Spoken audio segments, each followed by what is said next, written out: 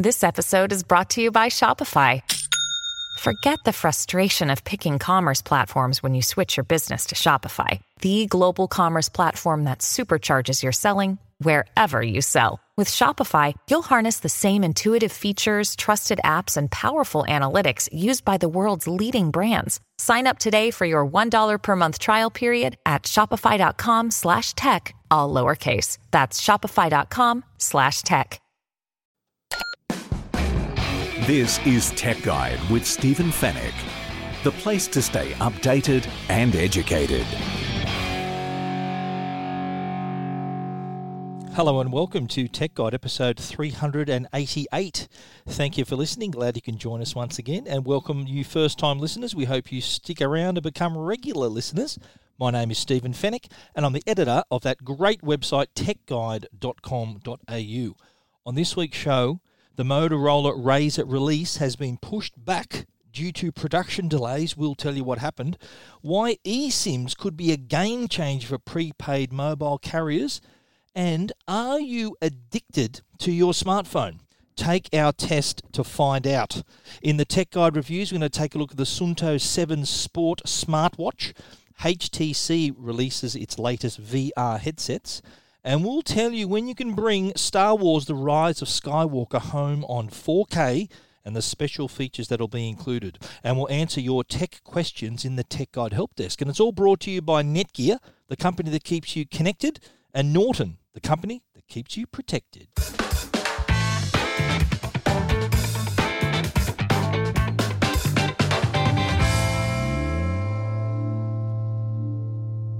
It's a big day if you were expecting to receive the Motorola Razr for those customers who had pre-ordered the device. It was due on Monday, Feb 24, which is today. That's the day I'm recording. And unfortunately, those customers who would have woke up with a spring in their step to, in anticipation of receiving the new Motorola Razr, the foldable flip phone, well, they got a message of another kind to say that unfortunately the release of the product has been delayed for several weeks. Now, the reason Motorola gave in a statement is all due to the disruption caused by the coronavirus. Their statement reads, "The situation in China is inevitably impacting the launch and highly anticipated availability of the Motorola Razr. By far, most of our factories in China have reopened and are now operational again, albeit on limited basis due to health quarantine restrictions and public transportation and travel limitations." So they say the remaining factories located in the Hubei region will open in line with the policies of the respective regional governments where they're located. We are leveraging the full strength of our global manufacturing and distribution networks and anticipate the Razr will be on shelf in Australia by mid to end March. I looked at the JB Hi-Fi website, which is a retail partner of Motorola, and it says that on the website that the device will be released on March 17, and it says due to production delays.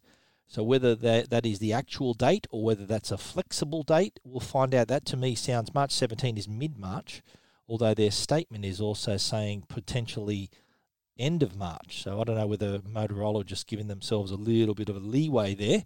The sooner the better, obviously. A lot of customers are eager to get their hands on it, as am I. I can't get a review device because they want me to review the retail version of the phone. There are already versions floating around that have pre-release software. They don't want me to review that because it's not the full experience that an Australian customer would get.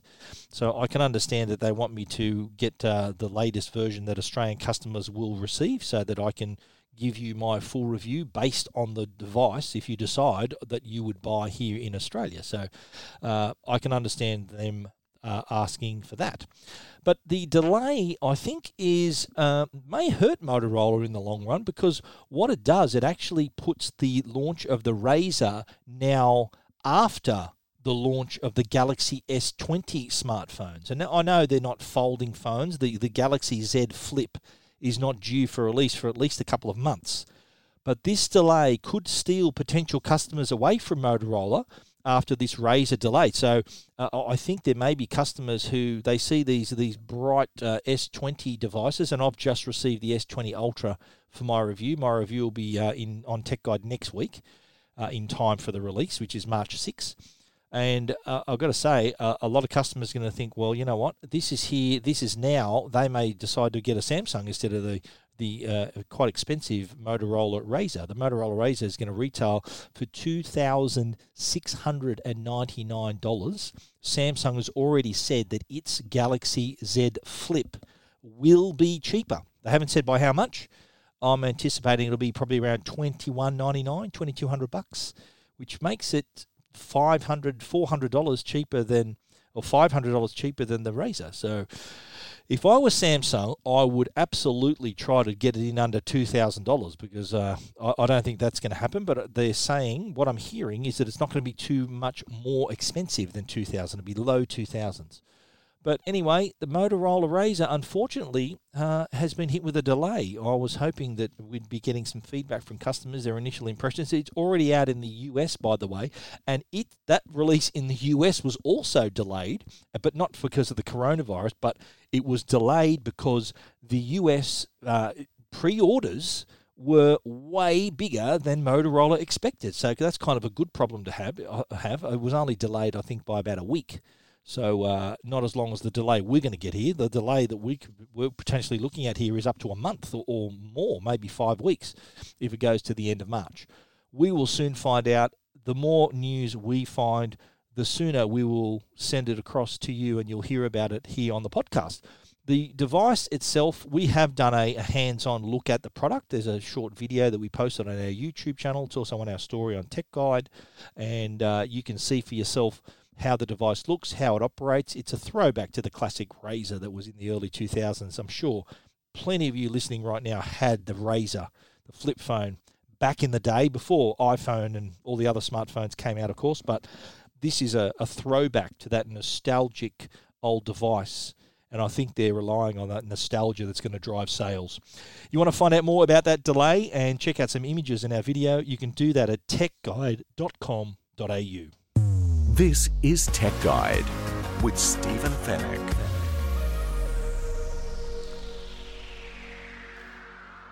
We were in the offices of Boost Mobile late last week, and we were there chatting with Peter Adderton, who's the very outspoken founder of Boost Mobile. I love it when he has his little gatherings because he really speaks his mind and gives us a real unfiltered view of the mobile industry. We were there chatting about Boost Mobile's 20th anniversary. Can you believe it? They were founded 20 years ago. 20 years ago was the year 2000. Does that make you feel old or what? 20 years ago in 2000, Boost Mobile was founded here in Australia. It was also taken over to the US 2 years later, where it also found a great support, was eventually bought out by Sprint, I believe. So Sprint now owns the Boost Mobile brand. More than 9 million customers worldwide. So they're doing pretty well. Peter Adderton, doing pretty good. But we sat down with him to chat about a few things, and a couple of issues that caught my eye, or caught my ear, I should say, that we were talking about. And I did press him on a couple of things, his opinion on various things. The first one was 5G. I'm going to get to eSIMs later. There's some really cool things coming on eSIM, but he really had some interesting things to say about 5G and how he's in no hurry to offer this to Boost Mobile customers because this is what he says, it makes no difference in their lives at the moment. It's not like it's a massive change from 3G to 4G. When he said, when 3G turned into 4G, the biggest thing that we got with that change was the killer app for 4G was being able to watch video on the move. Video was the thing that really was a game changer for the networks. And it allowed, you'll probably notice that Facebook had a lot more videos, YouTube went to another level, so we were watching more on the move. 4G made that possible. So his argument is that 5G is really, videos aren't going to be faster. It's the same kind of thing. He's wondering what it's going to be, what's the benefit. The benefit of 5G will be in other areas, according to him. But if for a mobile customer, it just means they're going to get stuff faster. and at the moment it comes at a premium. He says if you were to buy a 5G phone now, they are quite expensive, and the benefit you're going to get over 4G just isn't really there at the moment. He emphasised at the moment.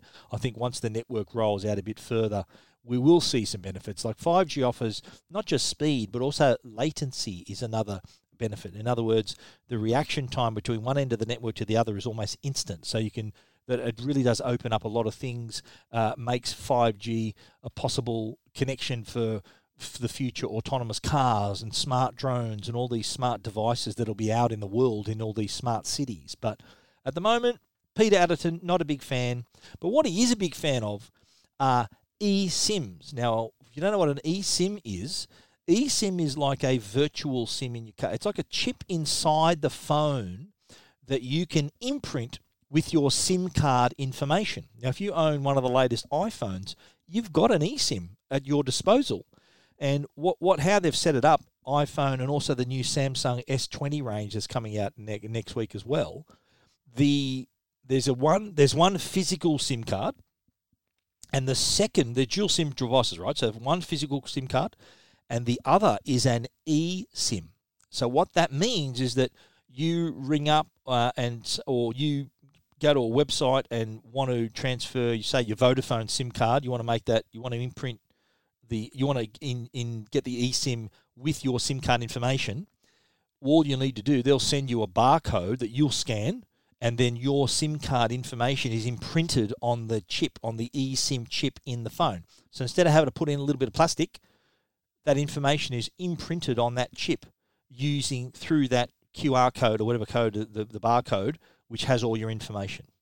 So imagine then the potential for operators like Boost Mobile, for prepaid customers, tourists. He really explained an amazing scenario where he said, imagine arriving into a new country. Imagine American tourists landing in Australia and being able to flip open to the travel magazine that's in their seat pocket and being able to choose an Australian prepaid network or a plan just by scanning a barcode in the magazine. So before they've even got out of the plane, they've already chosen a mobile network for their stay in Australia, and they don't need to queue up at the airport because they've got their device, which has an eSIM, has already been imprinted.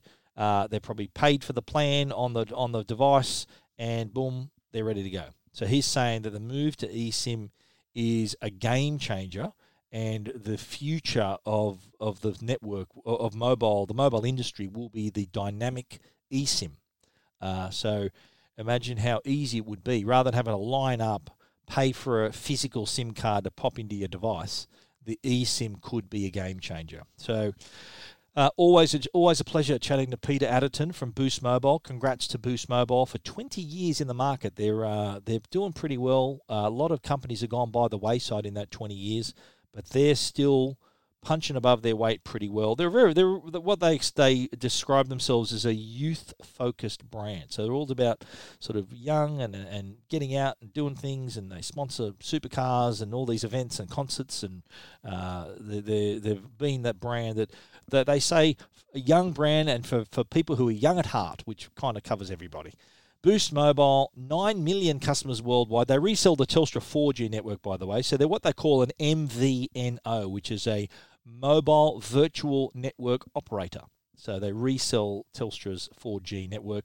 They won't be reselling Telstra's 5G network anytime soon, based on what he said. But you know what? In a few years, his tune might change. If you want to read more about that story, read all his quotes. There's so many more quotes in that story. He's very quotable. You can check out that story about eSIMs and 5G and all that stuff about Boost Mobile at techguide.com.au.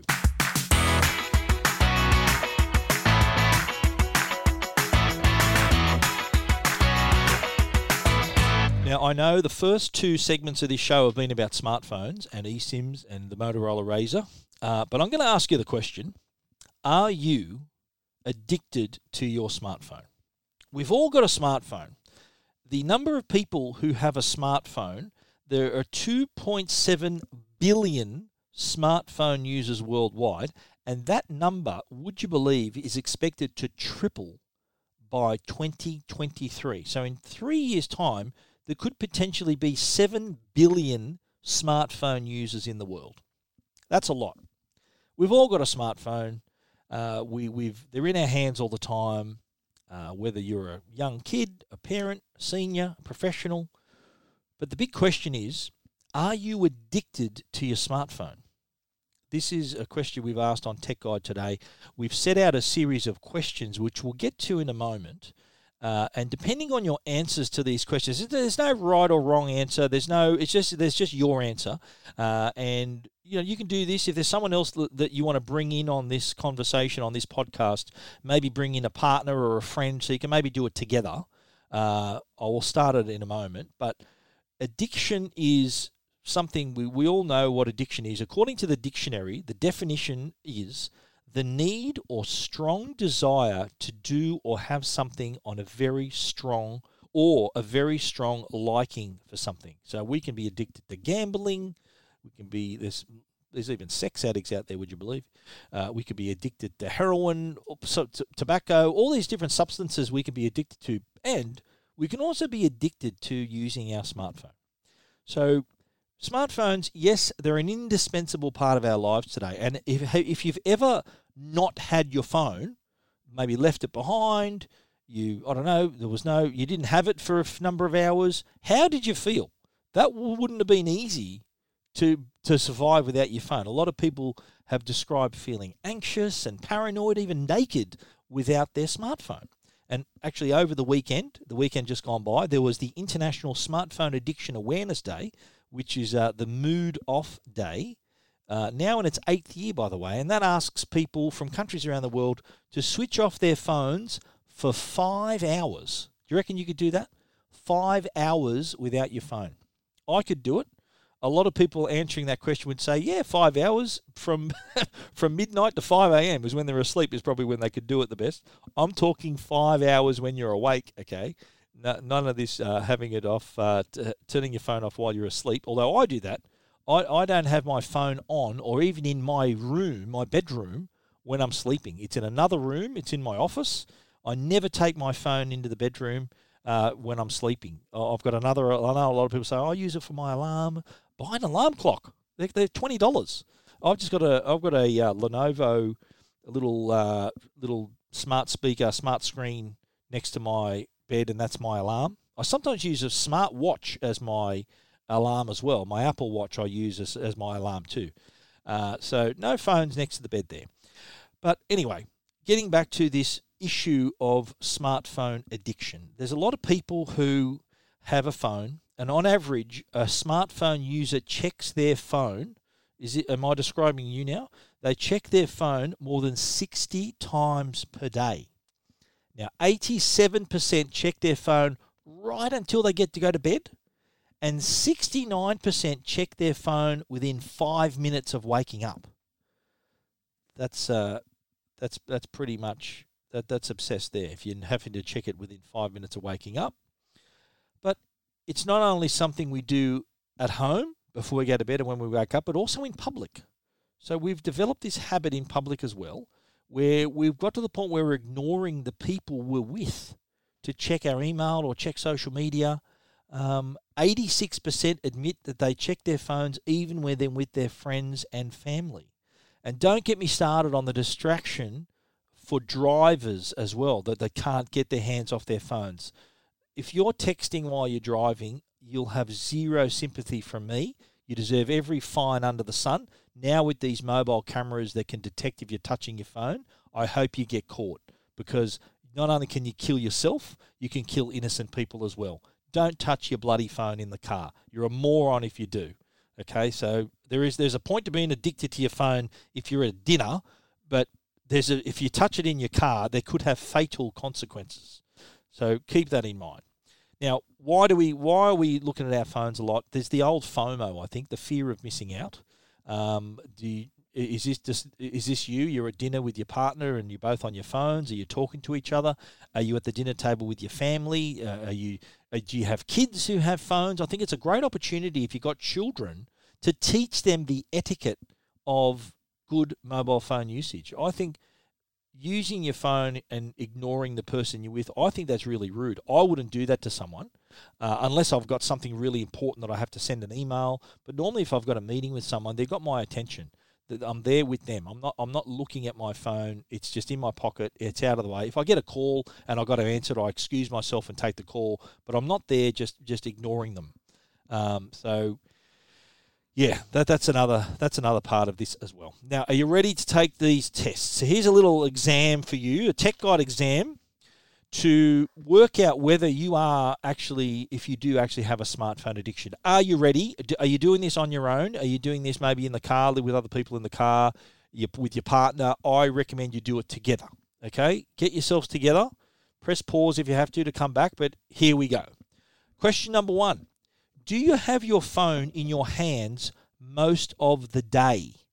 So if you literally can't get your device out of your hand, if you can't let go of it, I think you may have a problem. Question number 2. Do you get anxious when you're away from your phone? Are you looking for it? Or can you put it down and walk away from it? Question number 3. Do you lose time without realizing it? Do you get so deep into looking through Instagram and your emails and everything else that you realize you've been on your phone for an hour and not realize you've spent that significant amount of time looking at it? Question number 4. Does your phone battery run out before the end of the day? This is a clear sign, if it does, if the answer to that's yes, this is a clear sign that you use your phone too much during the day. Now, a lot of people will say to me, bloody iPhone battery's terrible. It ran out at 4 o'clock. Or I've got news for you. If you're using your phone all the time and you're on it all the time, the battery's going to run out. It's going to run out faster. So another sign to look out for. Okay, what are we up to? Question number 5. Are you on your phone in social situations? If you are at an event, at a party, are you looking at your phone rather than enjoying the company of the people you're actually with? I've seen that a lot, and does that describe you? Okay, question number, what are we up to? 1, 2, 3, 4, 5, 6. Question number 6, do you check your phone as soon as you wake up? If you need your phone before your morning coffee, then you may have problems. Question number 7, have you ever thought you felt your phone vibrating in your pocket? Have you ever had that phantom feeling that, hang on, I'm getting a call or I'm getting a message? If you have had those phantom vibrations, then I think it's your I think it's your brain's way of telling you that you're anxious about your phone. Last question, are you using your phone even while eating or watching TV? Now, I don't know what sort of TV shows you watch, and I think that it's not uncommon, I've got to say, for a lot of people to watch TV and maybe grab their phone in the commercial break. Yeah, that's not too bad. But are you actually using your phone while you're watching your program or while you're eating? Do you have to have your phone in your hand so that it prevents you from enjoying what you're watching or the food you're eating? Now, these are only just a few questions that can be asked about this. There are many more, but I think they're kind of the best ones to get a handle on whether you may have a smartphone addiction. A lot of people, we say that the best way of getting around a problem is admitting you have one.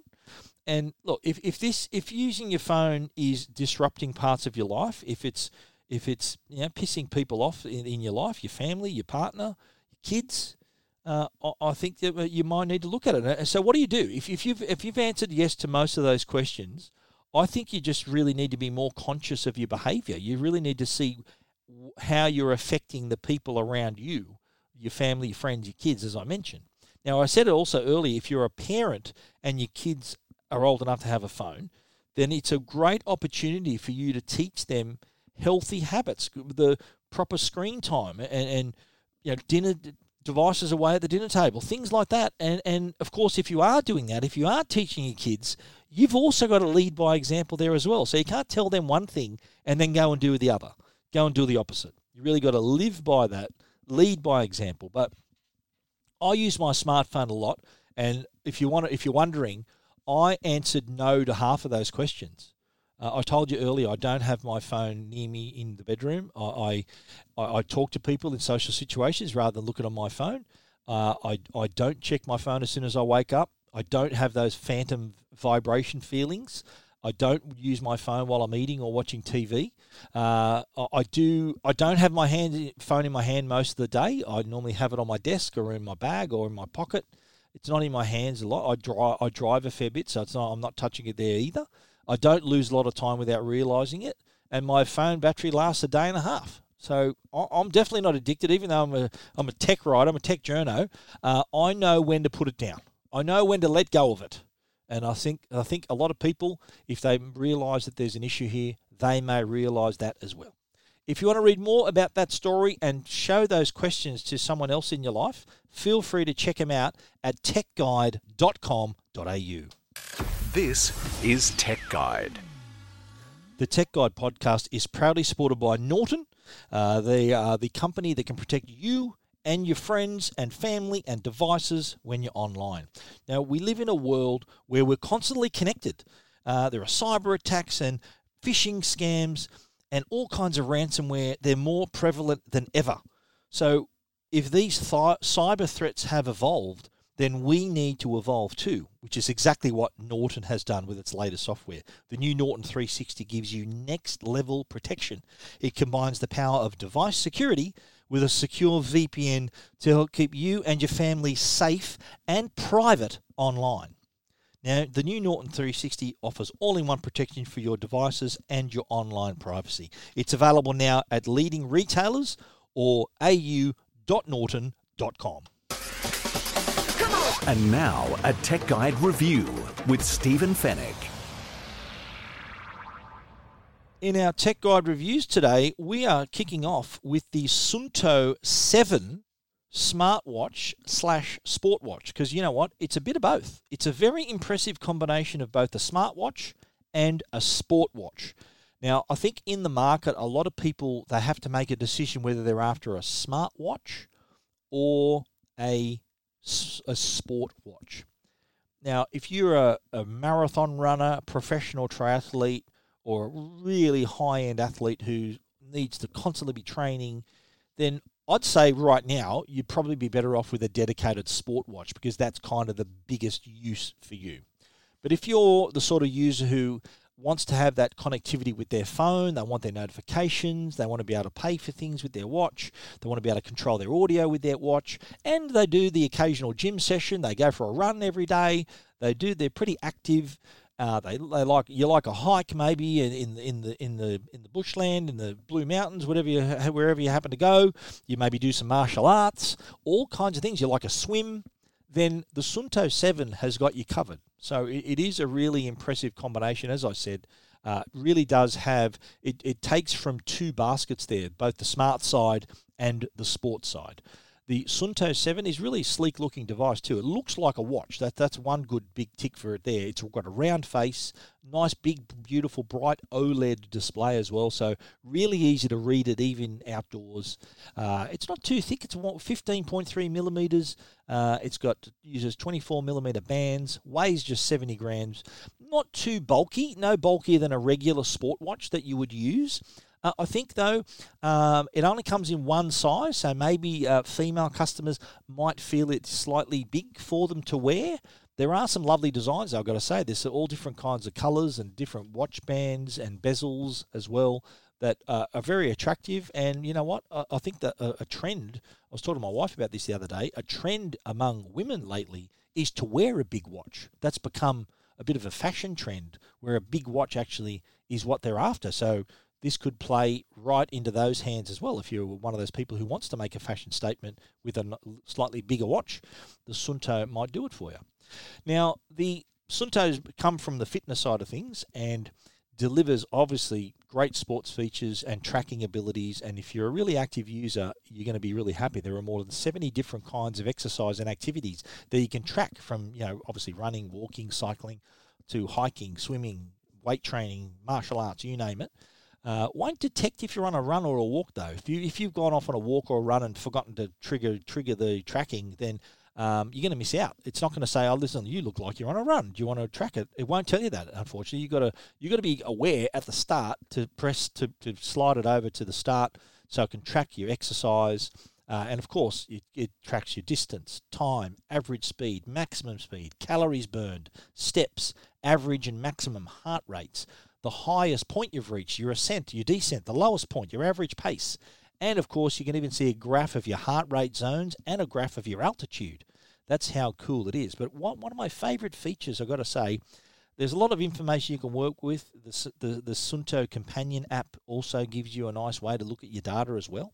But one really cool feature is the mapping. And there's built-in GPS, and there is offline maps, which means there are preloaded maps on this thing. So if you went for a run, for example, or a hike or something without your phone, it'll still be able to show you on a map where you are. Because it's got all the online maps, all it needs is a GPS, which is built in, and it'll show you on the map where you are. Because the maps are built in, it's not bringing that in from the internet, it's already in the watch. The offline maps are a game changer here. And the other part of the map I like, there is a version, you can choose different versions of the map. I particularly like the heat maps that are available. And why they're heat maps is because they show you the popular runs and hikes that other Suunto users have done. So if you were in a new city, for example, and you wanted to see a nice where people run, the paths and the routes that they run, you can check out the heat map and then decide, okay, I'm going to go around to this way where the heat map is. Alternatively, if you're on a bushwalk, for example, you can check where all the nice hiking trails are located. And if you happen to get lost, you maybe go off the trail and you're trying to find your way back, you can use that same heat map to help you. It could potentially be to rescue you if you've got lost in the woods there. So really cool there. But of course, it's not just about sport and activities and all of that thing. It's also a smartwatch, remember. So it is really capable device. It's running the Wear OS. That's WEAR OS, which is owned by Google. So you get Google Assistant, Google Pay if you want to pay for your stuff, and also if you want to have extra activity tracking with Google Fit. So that's handy to have that on your wrist there. And of course, gives you notifications from your smartphone. Any notification that comes to your phone can be sent to your wrist. It can tell you about calls coming in, but you need to answer it on your phone. You can read messages, even send short replies if you have to, like pre-filled out replies from your wrist as well. Now, a couple of little things that I reckon could be improved, and these aren't deal breakers by any stretch of the imagination. One thing is there aren't enough watch faces. There's only 5 watch faces on this on the device. Would have been great to have a wider selection. I know you can go through the Google Play Store and pay to get others, and it just would have been good to have a lot more to start with. They're all pretty samey. There's one digital display, there's others with hands and everything, and they're basically the same design, just with different colours and little features. The complications are the same. I reckon they need to lift their watch face game, give us some alternatives, give us some bigger writing on the screen too, like looking down at the battery percentage and the date. If you, it's quite small, so if you normally need reading glasses, it's going to be really hard to read this thing during without your glasses on. The complications aren't really big enough. I think they could be bigger. So when I was in the US last week or a couple of weeks ago, I set one of my complications to be Sydney time. But it was so small I had to really squint and had to get my reading glasses on and to check it out to see it properly, which isn't ideal if you're out and about. I think it could be improved there. The other thing too, and this is a really simple thing, it's not really a big deal, but when you twist your wrist to look at the time, it just could be a fraction of a second faster. Like you're looking at your wrist and like half a second passes before the time appears. With the Apple Watch Series 5, that's why it had always on display, because the second you twist your wrist, it goes to full display. Even when it's in the always on display, you can still make out the time because you don't have to twist your wrist into a position. You may be holding a bag or something. You can look down at your wrist and see the time. Not so with the Suunto. You've got to actually twist your wrist for it to see the time. There were a couple of occasions where the time didn't even appear. We had to do the wrist twist all over again. Again, not a deal breaker, but it would have been lovely to have that little touch, little bit faster for the time to appear. Hope Suunto's listening. They may be able to improve that on an update. Now, the big question, of course, you're asking, I can hear you asking this question, what about the battery life? Now, 2-day battery life is what I got out of this, and that's even with like a walk or a run in the morning. If you're really heavy on your exercise, if you're doing a lot of workouts, long training session, I don't know, you're training for a marathon or something, you might run for 4 hours one day, it might smash your battery a little bit because the more it uses GPS, it does say that in GPS mode, battery life is about 12 hours, which is a day. If you're not using much GPS, then the battery life easily for me lasted for 2 full days, and that was with like a walk or a run in the morning. I even walk the dogs in the afternoon and track that as well. So that worked out okay. But if you're heavily into your training and smashing GPS, you may see the battery life suffer a little bit. But you know what? Overall, really pleased. I'm very impressed with the battery life. The Suunto 7 watch, it's available now. It's priced at $799. And if you want to read our complete review, you are more than welcome to do that at techguide.com.au.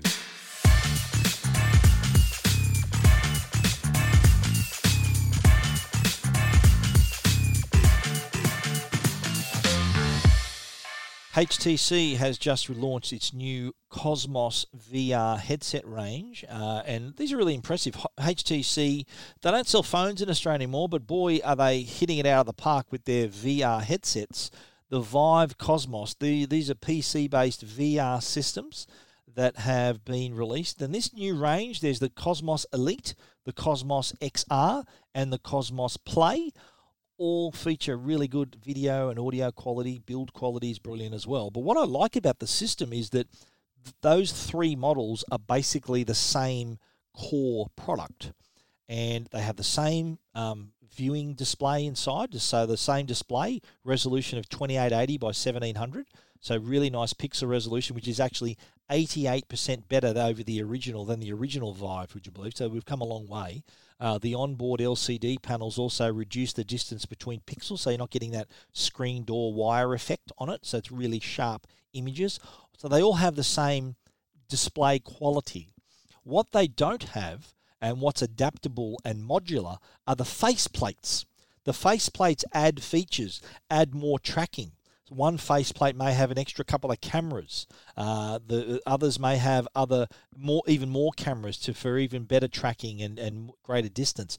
The top of the line version, the Elite, which is $1,699, also comes with 2 controllers and 2 tracking stations as well, 2 external base stations to make the experience even better.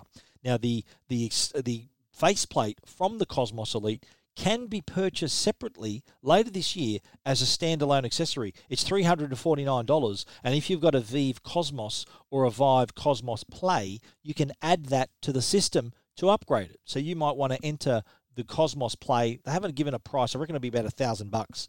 But as you get deeper into the VR game and the VR world, you can pay for that upgrade, and then suddenly your Vive headset has improved a lot more because of the purchase of the improved faceplate, which has better external tracking cameras. The Vive Cosmos, which is the middle product, is $1,299. That adds additional tracking height and inside-out tracking as well. It has 6 onboard cameras, and again, you can upgrade that with the $349 faceplate as well. So you can see where it's going here. You can either pay to get it all straight away, or you can start at the entry level and then move up with the external faceplates. Now, there's a really interesting journey going on here with VR. VR headsets are really developing, and these headsets, they still need to be connected to a PC, of course. So they really need a powerful PC to give you that experience. But what we see happening, what HTC also envisages here, is that PC is going to disappear in the years to come, and it's going to be virtualized in the cloud. And what's going to deliver it in the years to come is 5G. So you can imagine having this amazing VR experience, powerful and impressive, and the same quality as you would receive if connected to a high-end PC, but all coming to you wirelessly over the 5G network. That's really going to open things up. That's going to really make added use cases for VR in the community and in industry and entertainment and you name it. So it's not just about games. There are already places where you can use VR to buy a car. For example, BMW have a system where you can use their VR headset to spec up the interior of your BMW. So you can choose colors of your leather and all the different upgrades, and you're sitting in the car. So if you choose a certain color of your seats or your console and everything, you can see what it would look like you're sitting in the car. That's just one example just of a retail use. I've even heard of the possibility in the near future of surgeons remotely performing surgeries using VR. So you can just imagine how that's going to work. And with 5G and that latency we spoke about earlier, instant decisions will also translate at the other end as well. I wouldn't want to be operated on via VR, but in years to come, who knows? It's going to probably be really accurate, but I don't want to be the first. I'd rather my doctor be in the room. But anyway, but it's possible. In industry as well, we're seeing things where there may be like a jet engine that has to be rebuilt, and you can be wearing a VR headset with instructions on everything that you need to do.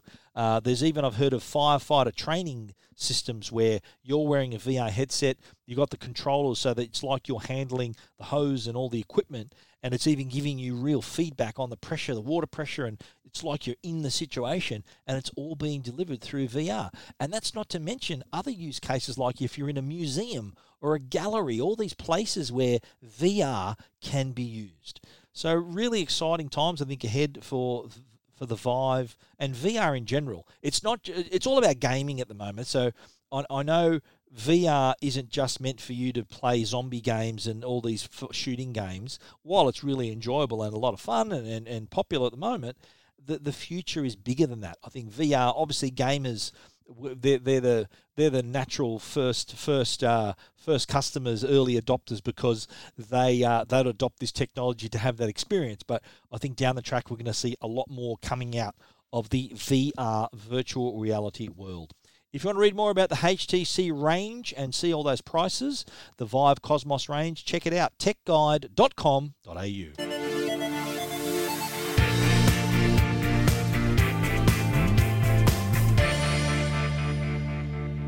The Rise of Skywalker will be coming home on 4K for fans on April 1. It's not an April Fool's Day joke. It's happening. 4K is when they're going to release Star Wars The Rise of Skywalker on physical media, but it will be available on digital on March 18, which is a couple of weeks earlier. Whether that's 4K or not, they have not specified. It will be at least high definition. I'm anticipating it'll be 4K. I'll probably buy that as well. But the Blu-ray and 4K will be out on April 1. This is a film directed by J.J. Abrams. It's the last of the Skywalker saga, the last of the 9 films, all wrapped up here. It made more than $1 billion at the box office and wrapped up that 9-part story that kicked off in 1977 with the original Star Wars film. And apparently there's going to be a mozza load, a huge extra features on board as well, including a feature-length documentary that charts the making of the film. They also break down a few scenes like the Pisana Pursuit. They also see how they created the desert scenes. They introduce the Dio, which is the new droid in the film, and they explore how the ship that connects Rey to the mystery of her missing parents. There's also a really cool feature with Warwick Davis, who played Wicket as an 11-year-old in Return of the Jedi. He gets his Ewok costume on again, and this time is joined by his son Harrison. So it gives a nice little insight, nice little bookend to their Ewok careers there. One thing they haven't listed in the extra features, and I'm surprised by this, there is no chapter or no mention of deleted scenes. Now, if you're like me and you heard a lot of rumours about there being this JJ cut of the movie that was apparently 3 hours long, that was supposed to have all these extra scenes in it and sort of made the film made a little bit more sense and flowed a bit better. Apparently, if the rumours are true and the reports are true, Disney said, nah, you got to cut that down. We need more sessions during the day to make more money. So they, at the last minute, shaved it back to its current length. I think it's 2 hours and 28 minutes or 22 minutes, I'm not sure, but it's less than 2.5 hours. So, yeah, it'd be lovely to see these deleted scenes. I, for one, thought that it would be the first thing they include. So at least that the fans could get a chance to see what might have been on the screen. Now, Star Wars fans will be pleased to know, though, just as we're getting 4K Rise of Skywalker on April 1, the 8 other Star Wars films and Rogue One will also be released individually on 4K. Great news for the very first time. So imagine the original trilogy. Wouldn't it be great if there was an extra feature to say, watch the original theatrical release? Include that. I've got that on a DVD, actually. That's pretty rare. I've got the DVD version of the special edition, which also has on its other disc, the second disc, the original theatrical version. That's really hard to find. I've got the original theatrical versions on VHS a few times as well, but that's a bit hard to watch nowadays. But the other thing I'm hearing too, and there are around the world all these different versions being offered, including this massive box set, the Skywalker Saga, 27-disc box set, which will include the Blu-ray and 4K versions of all 9 films. I will be at JB Hi-Fi at 8:50 a.m. waiting for the door to open to buy that if Disney Australia will confirm it. They sent out the information today about the release, had no mention of the box set. So the good thing about 4K is that it is region-free, which means that if I'm in America, and I think Best Buy, there's a picture of my story, Best Buy are going to have this Saga that will confirm one of the stores that's going to have it. I will absolutely pre-order that and ship it to Australia. If I'm in America, I'll go and buy that and bring it home because 4K, as I said, is region-free. So you'll be able to watch all these different versions back here in Australia. April 1, no, it's not April Fool's Day. It's the day Rise of Skywalker comes home on 4K and Blu-ray. But if you want it earlier on digital, March 18 is the date there as well. You want to read more about that story and see those different packaging? I've got the Aussie packaging on there and see those other American packaging, I think, in the box set. Can't wait for that. You can check that out at techguide.com.au. This is Tech Guide with Stephen Fennick. The Tech Guide podcast is proudly supported by Netgear. They're Australia's #1 Wi-Fi brand. Now, we upgrade our phones and our TVs and our laptops, but you know what? You can upgrade your Wi-Fi as well, and you can do that with Wi-Fi 6. We watch a lot of streaming and use our wireless networks for high performance.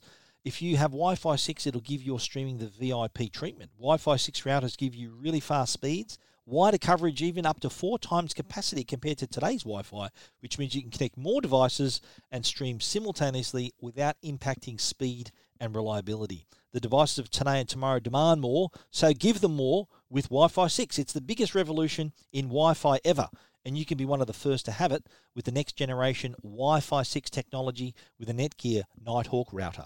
Turn your Wi-Fi up to 6 with a Nighthawk Wi-Fi 6 router. Go check it out today, netgear.com/Wi-Fi 6. That's netgear.com/Wi-Fi and the number 6. And now, answering all your tech questions, the Tech Guide Help Desk.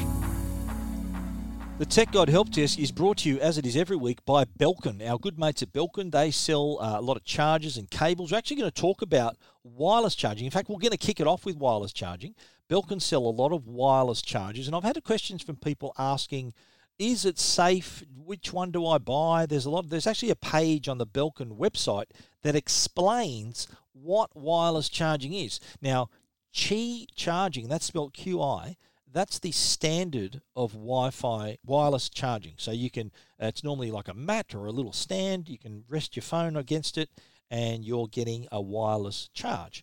Now, a lot of different devices have different charging capacities. There are also a lot of different charging pads you can buy. Belkin's website actually explains this really well. For example, a 5-watt charging pad will charge your smartphone just as quickly as a 5-watt wall charger. Really simple. Your phone may be capable of 10-watt charging. So check the specs of your phone, whether it's an iPhone, a Samsung, all these other devices that have wireless charging. You can check whether your phone may be capable of 20-watt wireless charging. So you'd buy a 20-watt wireless charging pad. So if you had a 5-watt charging pad, it'll charge your phone, just not as quickly as it's possible to charge your phone. I had a question from a reader asking about safety. There are many, many safety features built in. It is the new technology. It is safe. There's a certification you need to look for when purchasing wireless charging pads, and safety while powering up. So safety comes not only from the charging pad, but also from the device itself. So between the two, it's a pretty safe experience, but it is coming. There's a lot of phones that are now wireless charging capable, and a good thing to get in on if you want to. Another question I keep getting asked is home phones on the NBN. Yes, you can get the home phone only on the NBN, but the other questions I've had is that a lot of customers are saying their phone lines don't work anymore now they've got the NBN. With the NBN and your home phone, your phone now connects to the modem or your box, whether it's a separate box to your modem. That's where your phone connects. So the plug in your wall, forget that. It needs to connect, whether it's an older phone you were using connected to the wall, which is like what I had. I've got a Uniden phone here. It now is connected to my modem, which then provides that home phone service. So a lot of people, it might be that simple. Just plug your old phone into your modem. That's going to get you the connection. The home phone on NBN, popular question. Wireless charging, also popular too, and it is only getting bigger and bigger.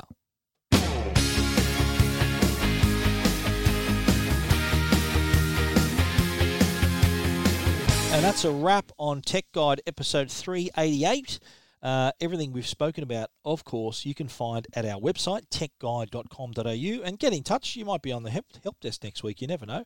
Send us an email, info@techguide.com.au, or head to the website, and on the right-hand side, you'll see my picture with the Belkin logo. Click on that, and that'll open up a form where you can send me an email direct to my inbox, and I'll get back to you as soon as I can. I want to give a special thanks also to our sponsors, Netgear, the brand you can trust for all your Wi-Fi needs, and also Norton, the company that can keep you and your family safe online.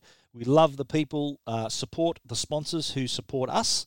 Thanks again for listening. We look forward to you joining us again next week. So until then, stay safe and stay connected.